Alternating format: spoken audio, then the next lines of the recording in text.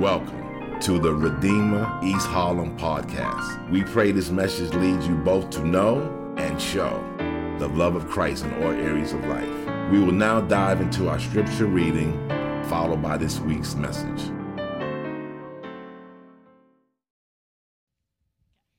Today, God speaks to us from Genesis 37, 1 through 11, and 19 through 34. Jacob lived in the land where his father had stayed, the land of Canaan. This is the account of Jacob's family line. Joseph, a young man of 17, was tending the flocks with his brothers, the son of Bilhah and the sons of Zilpah, his father's wives, and he brought their father a bad report about them. Now Israel loved Joseph more than any of his other sons, because he had been born to him in his old age, and he made an ornate robe for him. When his brothers saw that their father loved him more than any of them, they hated him and could not speak a kind word to him. Joseph had a dream, and when he told it to his brothers, they hated him all the more. He said to them, "Listen to this dream I had. We were binding sheaves of grain out in the field when suddenly my sheaf rose and stood upright, while your sheaves gathered around mine and bowed down to it." His brothers said to him, "Do you intend to reign over us? Will you actually rule us?" And they hated him all the more because of his dream and what he had said. Then he had another dream, and he told it to his brothers. "Listen," he said, "I had another dream, and this time the sun and moon and 11 stars were bowing down to me." When he told his father as well as his brothers, his father rebuked him and said, "What is this dream you had? Will your mother and I and your brothers actually come and bow down to the ground before you?" His brothers were jealous of him, but his father kept the matter in mind. "Here comes the dreamer," they said to each other. "Come now, let's kill him and throw him into one of these cisterns, and say that a ferocious animal devoured him. Then we'll see what comes of his dreams." When Reuben heard this, he tried to rescue him from their hands. "Let's not take his life," he said. "Don't shed any blood. Throw him into the cistern here in the wilderness, but don't lay a hand on him." Reuben said this to rescue him from them and take him back to his father. So when Joseph came to his brothers, they stripped him of his robe, the ornate robe he was wearing, and they took him and threw him into the cistern. The cistern was empty, and there was no water in it. As they sat down to eat their meal, they looked up and saw a caravan of Ishmaelites coming from Gilead. Their camels were loaded with spices, balm, and myrrh, and they were on their way to take them down to Egypt. Judah said to his brothers, "What will we gain if we kill our brother and cover up his blood? Come, let's sell him to the Ishmaelites and not lay our hands on him.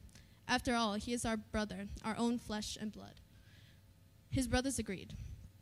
So when the Midianite merchants came by, his brothers pulled Joseph up out of the cistern and sold him for 20 shekels of silver to the Ishmaelites, who took him to Egypt. When Reuben returned to the cistern and saw that Joseph was not there, he tore his clothes. He went back to his brothers and said, "The boy isn't there. Where can I turn now?" Then they got Joseph's robe, slaughtered a goat, and dipped the robe in the blood. They took the ornate robe back to their father and said, "We found this. Examine it to see whether it is your son's robe." He recognized it and said, "It is my son's robe. Some ferocious animal has devoured him. Joseph has surely been torn to pieces." Then Jacob tore his clothes, put on a sackcloth, and mourned for his son many days. The word of the Lord. Thanks be to God. Thank you very much. One of the misunderstandings I think that people often have about the Bible is that we are supposed to read the Bible and discover lessons from the various characters in the Bible, and that should then be kind of our roadmap for life, right? Following along with the characters. But one of the things you very quickly begin to realize when you approach the scriptures is that everybody in the Bible is an absolute mess. For the last 16 weeks or so, we've been in this series called In the Beginning, looking at the book of Genesis. And we have time and time again looked at a lot of people and events that have absolutely lacked any significant virtue. No character thus far in the story of Genesis has been a person of virtue. They've all been deeply flawed, deeply broken, and even at times deeply wicked. And what I find to be interesting is that today is absolutely no different in the narrative that we just heard read. Today, what we're going to be doing is taking a look at a new generation of those carrying on the promise that God had made to Abraham to create this great line, this great nation, a nation that would bless the world. Over the last 10 weeks or so of our series, we've looked at Abraham, then we looked at his son Isaac, and then we looked at Isaac's son Jacob, and today we begin shifting away from Jacob and now taking a look at the person that will end up being focused on for most of the rest of Genesis, the son named Joseph. This story is another reminder of how God in his mercy works through very broken people doing very wicked things. And he does so not because of them, but rather despite them. Seeing God work in this way is actually incredibly instructive for all of us as we consider how God may be continuing to accomplish his plan of redemption today, even in our lives. And one of the things that we're going to see, I'll put it on the front end of this now, is that God always redeems those who, not those who believe themselves to be strong, but rather redeems those who recognize their weakness. In order to understand how God works, we must understand how God works in the midst of weakness. And so, with that said, let's consider a few things from the story. First, we're going to consider the complexities of sinful weakness. We're going to take a look at God working in the midst of that weakness, and then finally, God redeeming through weakness. All right. So first, the complexities of sinful weakness. If you were here with us last week, something that we said is that sin always creates complication. Sin, it breaks down relationships. It clouds our thinking, proper thinking, and often leaves us in a place of a lot of uncertainty about what might lie ahead in our lives. Our inability to keep from sinning often creates massive complications in life. Now, before we go any further, I do want to just pause for a second and try to define what we mean by sin. It's a word that we, of course, use often, but we may not have a full understanding of what sin is or what it includes. And while there's many, many different ways to unpack the nature of sin, because we're Presbyterians, I'm going to draw on the Westminster Shorter Catechism and give you the definition of how the Catechism defines sin. If you know the Catechism, it's a question and answer discipleship tool. And question 14 of the Westminster Shorter Catechism is, what is sin? Any good Presbyterians? Lunch on me if you can recite back the answer. Anybody got it? Didn't think so. Okay, it's fine. What is sin? The answer is that sin is any want or conformity unto or transgression of the law of God. In other words, sin is our rejection of what God desires. It's our rejection of his commands, his purposes for us. It's a rejection of his law. Now, the Bible has a lot to say about the law of God, but Jesus actually gives us a very simple and yet profound summary of the law. And so while there's a lot that we could say about all there's 600 plus laws in the Bible, Jesus summarizes the entire law in Matthew 22, famously. He puts it this way: all the law can be summarized in this, that love the Lord your God with all your heart and with all your soul and with all your mind. This is the first and greatest commandment. And the second is like it: love your neighbor as yourself. All the law and the prophets hang on these two commandments. All right? So love God and love others. The entire law can be summarized with those two things. Now, when we fail to love God with our whole being, recognizing that he is the supreme creator and ruler of all things, when we fail to see him in that way, we're in sin. When we fail to love others, but instead prioritize ourselves, often to the detriment of others, we're in sin.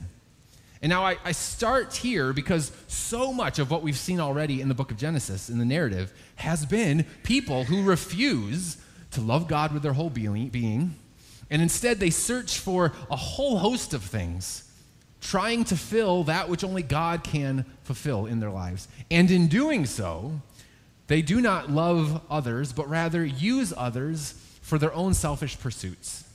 That is the case for them, but realistically, that's also very much the case for all of us as well. I mean, this is very central to who we are. We do the same thing. When God is not supreme in our lives, we will make something else our God. When we do not love others the way that we should, we will use them. We will lie to them. We will take from them. And as a result, it wreaks havoc in our lives or in the lives of those that are around us. We have seen this over and over again, all throughout the narrative. All right, consider what we've just looked at in the story that Hannah just read us. First, we need to start by addressing just how selfish Jacob continues to be. Jacob, the son of Isaac, the one that we've looked at over the last couple of weeks. He was selfish, if you remember. He was selfish as a son and as a brother when he deceived Isaac and Esau. He was selfish as a husband in his marriage to Leah and to Rachel. And now he is selfish as a father to all of his sons. Look at verse 3.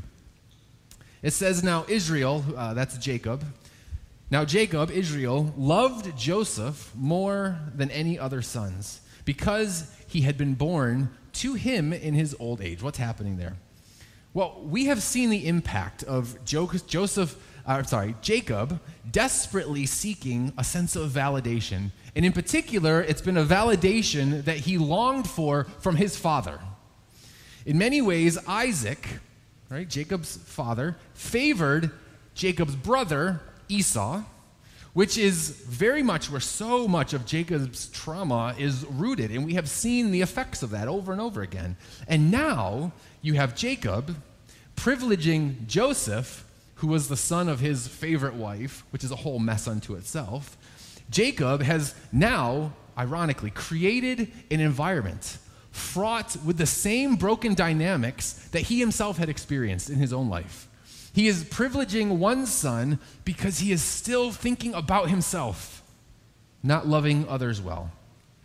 Now, this is a little bit of a side note, but the Bible is brutally honest about human nature and the effects of sin and the complexities that sin produces in our lives. And here's one of the things that we can draw from this story alone, from Jacob's experience. What we see here is that we are very much products of our environment, meaning our sin is often connected to the sins of others, and our sin then can sometimes become the basis for the sins of other people. What I mean by that is what you see here is Isaac's poor fathering created Jacob's deep need for validation. Jacob's deep need for validation led to a life of lies and deceit, now producing the soil for a new generation of brokenness in this family. And so it's interesting that in one sense, every single one of us, we have to say, is responsible for our own actions. And we need to take responsibility for that which we do. But in another sense, it's also true that the poisoned soil in which we are often planted can lead to produce poisoned fruit. And now what we have is we're seeing that come to fruition in Jacob's children. And here's one of the things I want to just quickly say about that dynamic, is that some of us are too quick to deny one or the other reality. So some of us might be too quick, and we might say, you are solely responsible for your actions, there's no excuse, and there's no more discussion. But then others of us might be too quick to say, oh, I made bad choices because someone else made bad choices that impacted me. But the reality is that both of those things can be true at the same time. It can be true that the bad decisions that we make, the sin that we may fall into, is connected to the sins of others. Yes, that might be true. But at the same time, we're also responsible for our actions and the ways in which we fail to live in the way that God desires us. And if we don't hold those two things in tension, we begin to miss how sin works and how pervasive sin can be. And look what it's done. Look what it's created in this family that we just read about. The poisoned soil that Jacob laid produces a spoiled son with zero empathy or compassion, and also has created murderously angry sons willing to do unspeakable things. I mean, consider first that spoiled and strikingly arrogant son, Joseph. Look at verse 2. Verse 2 says this. It says, he brought to their father. So he's talking about his brothers. He's with his brothers, and he brings to their father a bad report about his brothers. Now, there's some debate about what exactly is happening there. what it means that Joseph brought a bad report against his stepbrothers. But a bad report almost certainly means that he lied about them, or he maybe just went and tattletaled on them. But either way, it seems that he's trying to get them in trouble. And the reason being, he wants to be viewed as the good son, and so he's treating them as the bad sons. And we can assume that that's his motive because of what we see next. In verse 3, it says, now Israel, again, it's Jacob. Now Jacob loved Joseph more than any of the other sons because he had been born to him in his old age. And he made an ornate robe for him. When his brothers saw that their father loved him more than any of them, they hated him and could not speak a kind word to him. In other words, Jacob lavishes Joseph with expensive gifts like this robe because he's the favorite son, and this favoritism creates a deep hatred in his brothers and very real arrogance in Joseph. And here's where we can see the arrogance. In verses 5 through 11, in essence, Joseph, he has this dream that one day he's going to rule over his brothers. Now, he has this dream, and his very first instinct is to go and tell his brothers this. And they get angry, right? Their spoiled brat little brother claimed now that he will rule over them one day. And as a result, their hatred grows. And we're told in the course of those verses 3 different times that they hate Joseph. And just as a side note, this is not some passive hatred. You know, in Hebrew literature, whenever you see repetition, that repetition is to be noted. And we are told over and over again, 3 different times in this short passage, how much they hate him, which means that hatred ran deep. So deep that Joseph would have absolutely known how much they despised him. I mean, it says that they could not even speak a kind word to him. And this is why Joseph actually seems like he's on a very destructive path. He knows how much they hate him. He knows the reasons why they hate him, and yet he keeps on provoking them. Even though this hatred is palpable, he's completely unconcerned with their feelings because he's too captivated with himself. Because again, he has another dream. But in this dream, the sun and the moon, they're bowing down to him. And this time, again, his first instinct is not only to tell his brothers, but now he goes and tells his father the same thing. And this is so jarring to everyone, so arrogant, that in verse 10, Jacob, the father, rebukes Joseph, his favorite son, for such audacious claims. Here's the bottom line. Everyone in this story has forgotten some very key, important things. Everyone in this story has forgotten about a gracious God who has mercifully stayed committed to his covenant by blessing this family for generations. And everyone in this story is self-centered, caring more about themselves than the good of others. Fundamentally, they are rejecting the law of God. They have not kept him central, and now they are not loving others well. Now that's, again, the case for this family, but again, it's also so often the case for us. When we forget the gracious love of God, we seek other things. We are self-centered. We care more about ourselves than others, and it creates complications. But despite that sinful weakness, God still remains faithful to this family. And that's important for us to recognize because just as he was faithful to them in the midst of their sin, God also remains faithful to us and actually works in the midst of our weakness if we are willing to see him at work. Let's look at that. Something that we can't miss that we'll consider more fully in the coming weeks. But in the midst of this brokenness, this really broken, sinful family, God is, again, working. If you know the story of Joseph, you know that his dreams were actually pointing to some truth, right? He wasn't lying about the dreams that he had. He will eventually, if you know his story, be placed in a position of power to the point where one day his brothers and his father will eventually bow to him. Right? These were prophetic dreams about Joseph saving his family and his entire people. But also, you might know, before that actually happens, Joseph ends up on a very painful journey. We'll take a look at some of that journey in the next couple of weeks. That journey, it starts here in our passage when his brothers decide that they hate him so much that they are ready to brutalize and even kill him. In verses 23 and 24, in the Hebrew there, the word that's being used for violence is actually far more violent than our English word conveys here. They are violently stripping him of his robe. They are violently throwing him into a pit. Later in verse 42, we find out that Joseph, he pleaded with them to let them out, but their hatred was so severe that it actually turned into this really jarring apathy toward their brother. Verse 25, I find this interesting, an interesting little detail. After they throw him in, and you can imagine now the scene, Joseph, he's stripped naked, thrown into this pit, he's crying out for them to let him go. What does it say that they do? They sat down and ate lunch. Like they're so unconcerned about their brother. This hatred has run so deep, it's now become apathy. It's really vile stuff, the whole scene. Of course, eventually, some traders come along on their way to Egypt, and so the brothers devise a plan to sell Joseph to these enslavers. In order to keep their father from knowing what they've done, they kill a goat, they dip Joseph's robe into that blood, and they tell Jacob that Joseph was killed by a predator.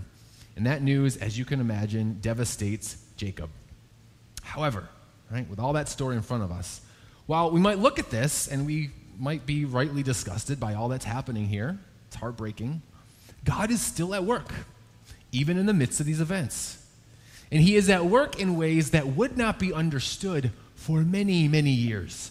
Right, this treatment of Joseph was how God would send Joseph to Egypt and provide Joseph the opportunity to one day interpret the dreams of Pharaoh, thus gaining favor with Pharaoh, which then leads Joseph to become the prime minister of Egypt, which then gave him the power to save his family and his people from starvation during a famine, all of which leads to the eventual establishment of Israel as a nation, the nation from which the true blessing would come, that blessing being the Savior and restorer of the cosmos, the long-awaited Messiah.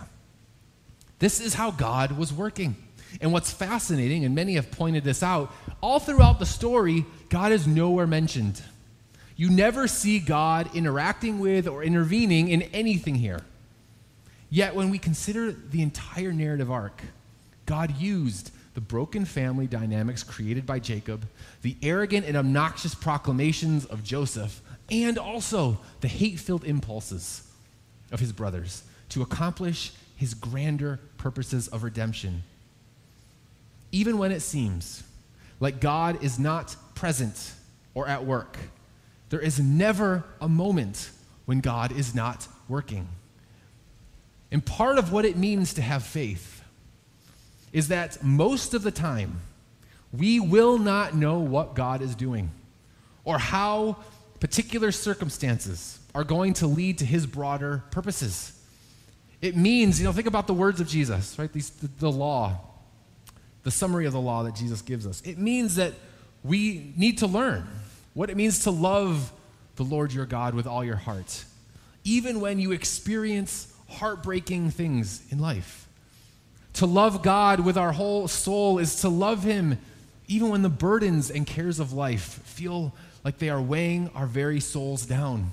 To love him with all our mind means to love him even when we cannot think of reasons that we want to love him. Because when we don't, we will seek something else to fill our hearts, uplift our souls, and enliven our minds, all of which will promise much but deliver nothing.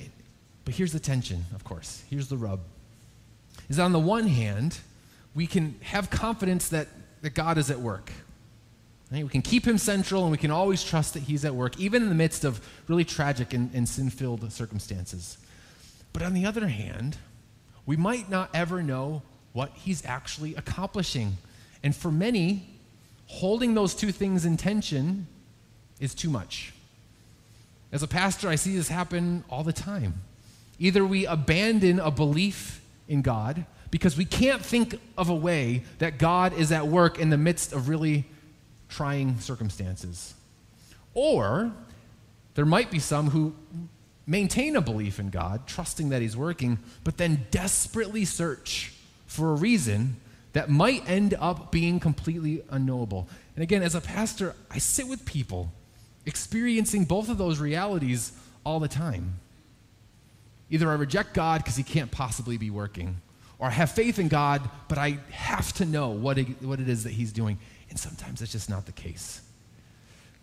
But what's interesting to me, as I think about my own journey and even the journey that many of you have been on, is when we consider what it means to have faith in God and trust that he's working. You know, the measure of how strong our faith is not often best assessed when times are good. It's very easy to trust that God's working when things are going well.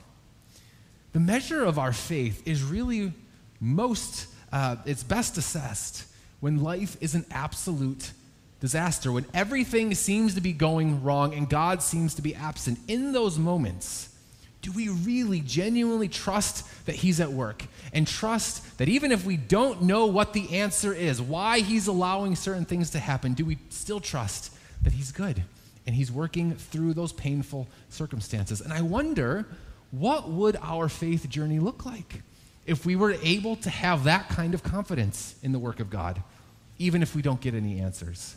Right? If we were that confident in God's continual presence, even when it seems like he's silent, if we had confidence that he was working even when it seems like everything's going wrong, if we had confidence that God was taking that complicated mess that sin creates and that he's using that mess to create some kind of ordered purpose, if we were confident that nothing enters our lives that he cannot use for the good of those who love him and are called according to his purposes, do you know what kind of strength that would create in us if we had that kind of confidence in him? And of course, that's not to say that we won't experience seasons of devastation and deep hurt, but if we had that kind of confidence, we wouldn't spiral into despair. We wouldn't abandon the only one who could take even the worst of circumstances and turn them into good. We would not abandon our trust in God's sovereign hand by seeking out answers that may be unknowable. We would not succumb to the very sinful weakness that often complicates life even further. It's that kind of confidence that roots us deeply in trusting in the work of God. The question, though, right, even as I say that, it seems impossible. Where does one get that kind of strength? Because I could just tell us, have more faith. If you're struggling, it's because you don't have enough faith, so suck it up and start trusting him more. And that proposition would just feel like another burden, especially when you feel weak. So how do we go about possessing the kind of assurance that God is actually at work, even in the midst of weakness, even in the midst of pain, even in the midst of sin? Finally, let's take a look at God redeeming through weakness. An interesting feature of the narrative arc that we've seen is the way in which God upends our conceptions of how things ought to be done. This has happened over and over again all throughout Genesis. For instance, since the beginning, God has upended the assumption that the strongest or the oldest or the wisest should be the one through whom he works. If you remember Abraham and Sarah, they thought themselves wise, and so they attempted to sinfully exploit Hagar in order to produce a child who would be Ishmael. But God says, no, I will not use Ishmael and your assumptions of your own wisdom. Instead, Abraham, I'm going to use your elderly wife, Sarah, to bring the child of promise despite your weakness. Fast forward, many assume that Esau, the oldest and the strongest, would carry on the promised line. But God says, no, I'm not going to use the oldest and the strongest. I'm going to use the younger and the weakest to accomplish my purposes. Many would assume that even in our story, that any one of Jacob's older sons would have been a better suitor to carry on the line to save God's people. But God says, no, I'm going to use the spoiled brat through the wicked actions of his brothers to carry on the line and to save my people. This is how God works. And it's not just in Genesis. In Deuteronomy 7, we're told that God chose Israel as his people, not because they were numerous, but because they were few. Because they were not strong, but because they were weak. In 1 Corinthians 1, we're told that God chooses the foolish things of the world to shame the wise, that God chooses the weak things of the world to shame the strong. God uses the weak, not the strong, because the strong think themselves favored. They think themselves worthy, but those who are weak and recognize that they are weak realize that they need the strong and mighty God to come and redeem them. This is how God always works. And this is no different than at the center of the gospel message. This is no different in how God works when he sends his son to fulfill that which was always promised. Jesus Christ does not come with great strength and prestige to prove that he's the favored one. Instead, he comes with vulnerability and humility and weakness. He becomes the very opposite of what we have seen over and over again all throughout this narrative. You know, unlike Jacob, who lives his life to serve and satisfy himself, Jesus Christ comes to live his life so that he may lay down his life freely for those whom he loves. Unlike Joseph in this story, who arrogantly parades his privilege and riches as the favorite son, Jesus Christ, God's one and only Son, the one with all privileges and heavenly riches, lays them down and takes up our poverty and sin. Unlike the brothers who forcibly and violently throw Joseph into a pit of death, Jesus Christ on the cross willingly throws himself into that greater pit of death so that we might ultimately be spared that pit. And unlike all of us, Jesus Christ obeys the law of God perfectly, loves the Father above all else, loves others more than himself. We can have confidence to know that God is at work in weakness, in the circumstances that may not end up making much sense to us. In the midst of a life complicated by sin, we can have confidence that God is near because Jesus Christ proves the extent to which God is constantly working through weakness. He is redeeming the cosmos through weakness, through the work of Jesus. But here's how I'll close, and for us to consider. For us to experience the redemption that comes through that perfect life of Jesus, in his life, his death on the cross, and his resurrection, we need to recognize and acknowledge our own weakness and our need for that resurrection power and strength to be given to us. You know, I often talk with people who either believe themselves quite strong and righteous.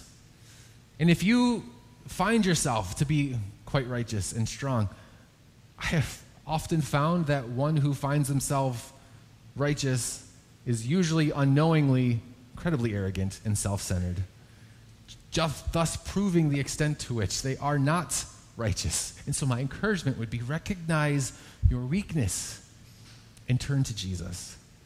Of course, I also talk to those who know that they are weak, and they are often overcome by their sin or the sins of others. If that's you, again, still turn to Jesus, the one who knows what it is to experience the sins of others, who knows what it is to come in weakness, but experience his resurrection power and strength that he's extending to you. See, the central theme of all of this is that Jesus Christ, when at the center, is the one who proves to us and helps us see the ways in which God is working, even in ways that we can't always understand.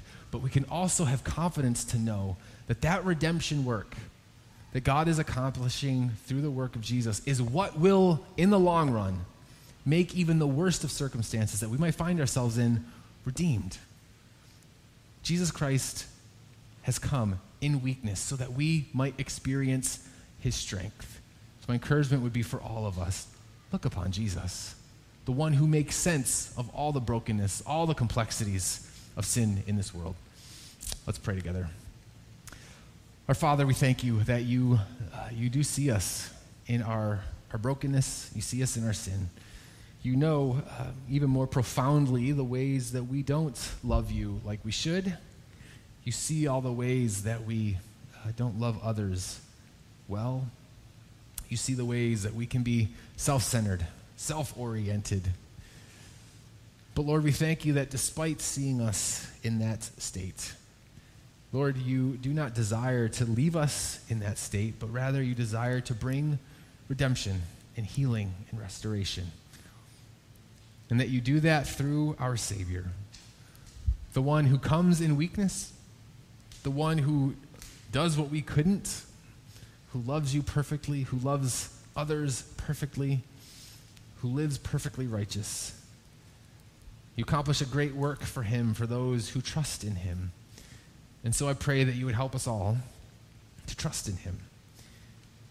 Whether we are for the first time putting our trust in him, or needing to again be reminded of all the ways that we haven't been trusting in him, Lord, help us to do so. And would that produce in us a confidence to know that you are at work, always at work, even when we don't understand all that you're doing, trusting that you're for our good. Help us by the power of your Spirit. I ask all this in Jesus' name. Amen. Thank you for listening to the Redeemer East Harlem podcast. For more information on our church and how you can support what God is doing through our church, go to www.reh.nyc.